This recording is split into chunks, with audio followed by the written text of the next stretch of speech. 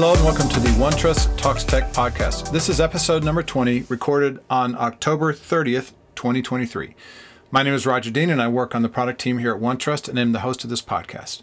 This episode is going to focus on the 2023 10.2.0 release. So no guest today, just me going through all the features that came out in the release that was completed this past Friday. As always, just a quick reminder that this podcast reflects OneTrust's current expectations for product capabilities. Be advised that dates and features may be subject to change and should not be relied upon when making purchasing decisions. All right, now let's take a look at this latest release. So starting with audit management, there's one new feature called Audit and Work Paper Comments. This feature provides a central location where users can collaborate by adding comments. In cookie consent, we have one new feature as well. It's called the historical scan exports. This will enable you to export scan results as they appeared on a specific date in the past for improved reporting. In data catalog, we have one new feature as well, the multi-select values for search attributes.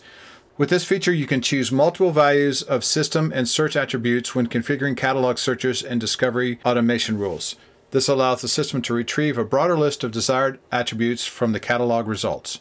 Moving on to data discovery, we have a few new features. The first is the worker node installer customization options. This will allow you to configure the worker node with environment variables for features and services during guided installation. These additional options allow the worker node to carry custom installation options across the release upgrades and worker node updates so users do not have to reconfigure each time. The second new feature is retry failed scans. With this, retry failed scans with unlimited attempts using the new retry button on the scan progress section in the job overview tab. This enhancement provides users with a method for reprocessing failed tasks without manual intervention and scan job inspection. The last new feature in data discovery is custom query job.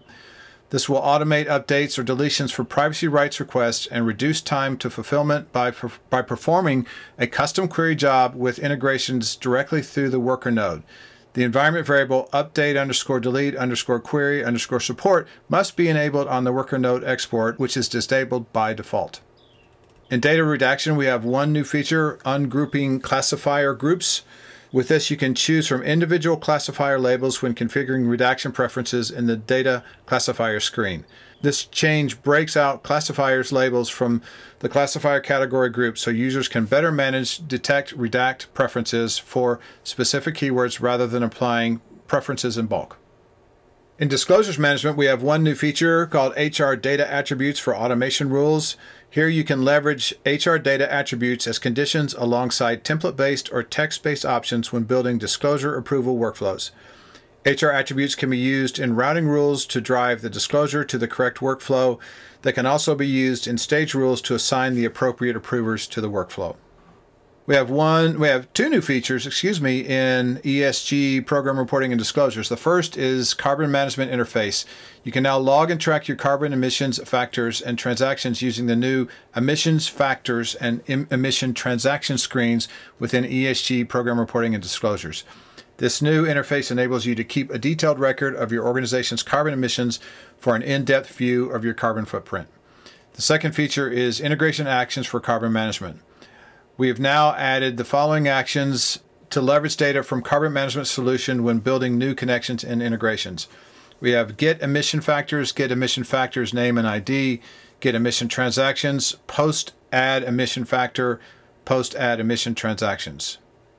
In incident management, we have one new feature called web form attachments. With this, you can upload attachments to a web form when the enable attachment upload setting is enabled on the web form customization screen to provide additional details about the incident. This feature allows users to attach up to 10 files on a web form that will appear on the Documents tab of the Incident Details screen to ensure the incident manager has the information needed to investigate the incident. In Privacy Notice Management, we have one new feature. It's called New and Updated Privacy Notice Templates.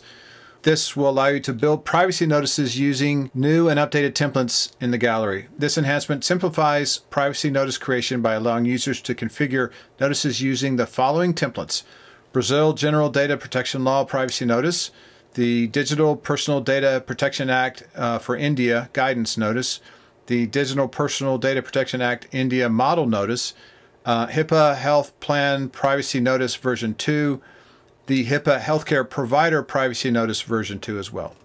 In privacy rights automation, we have one new feature called Import and Export Response Templates.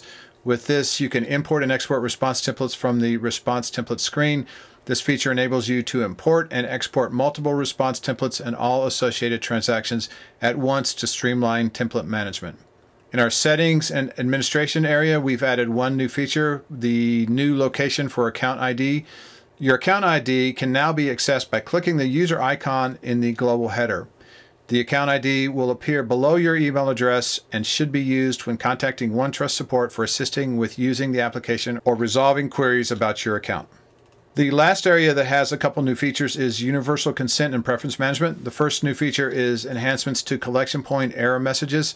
The error messages that appear while editing collection points now provide a descriptive message notifying application users why a specific error is occurring. In addition, these error messages are now translated in all available languages. This enhancement will allow you to easily identify and resolve the error, improving the user experience when interacting with collection points. The second new feature is the new data subject token section. You can now view a data subject's link token ID and get a magic link using the new data subject token section on the data subject details screen. With this enhancement, you can click the new Get Magic Link button and select an active preference center to preview the magic link for a given data subject, providing you with the ability to retrieve the magic link directly from the data subject details screen. And that's all of the updates for the 10.2.0 release, and that's going to wrap up this podcast. I know it was kind of a short podcast, but I got some feedback from some folks that it would be great just to have like a release podcast only, and then have content with guests separate from that, because it just makes it really easy for folks that are interested in releases just to focus on that.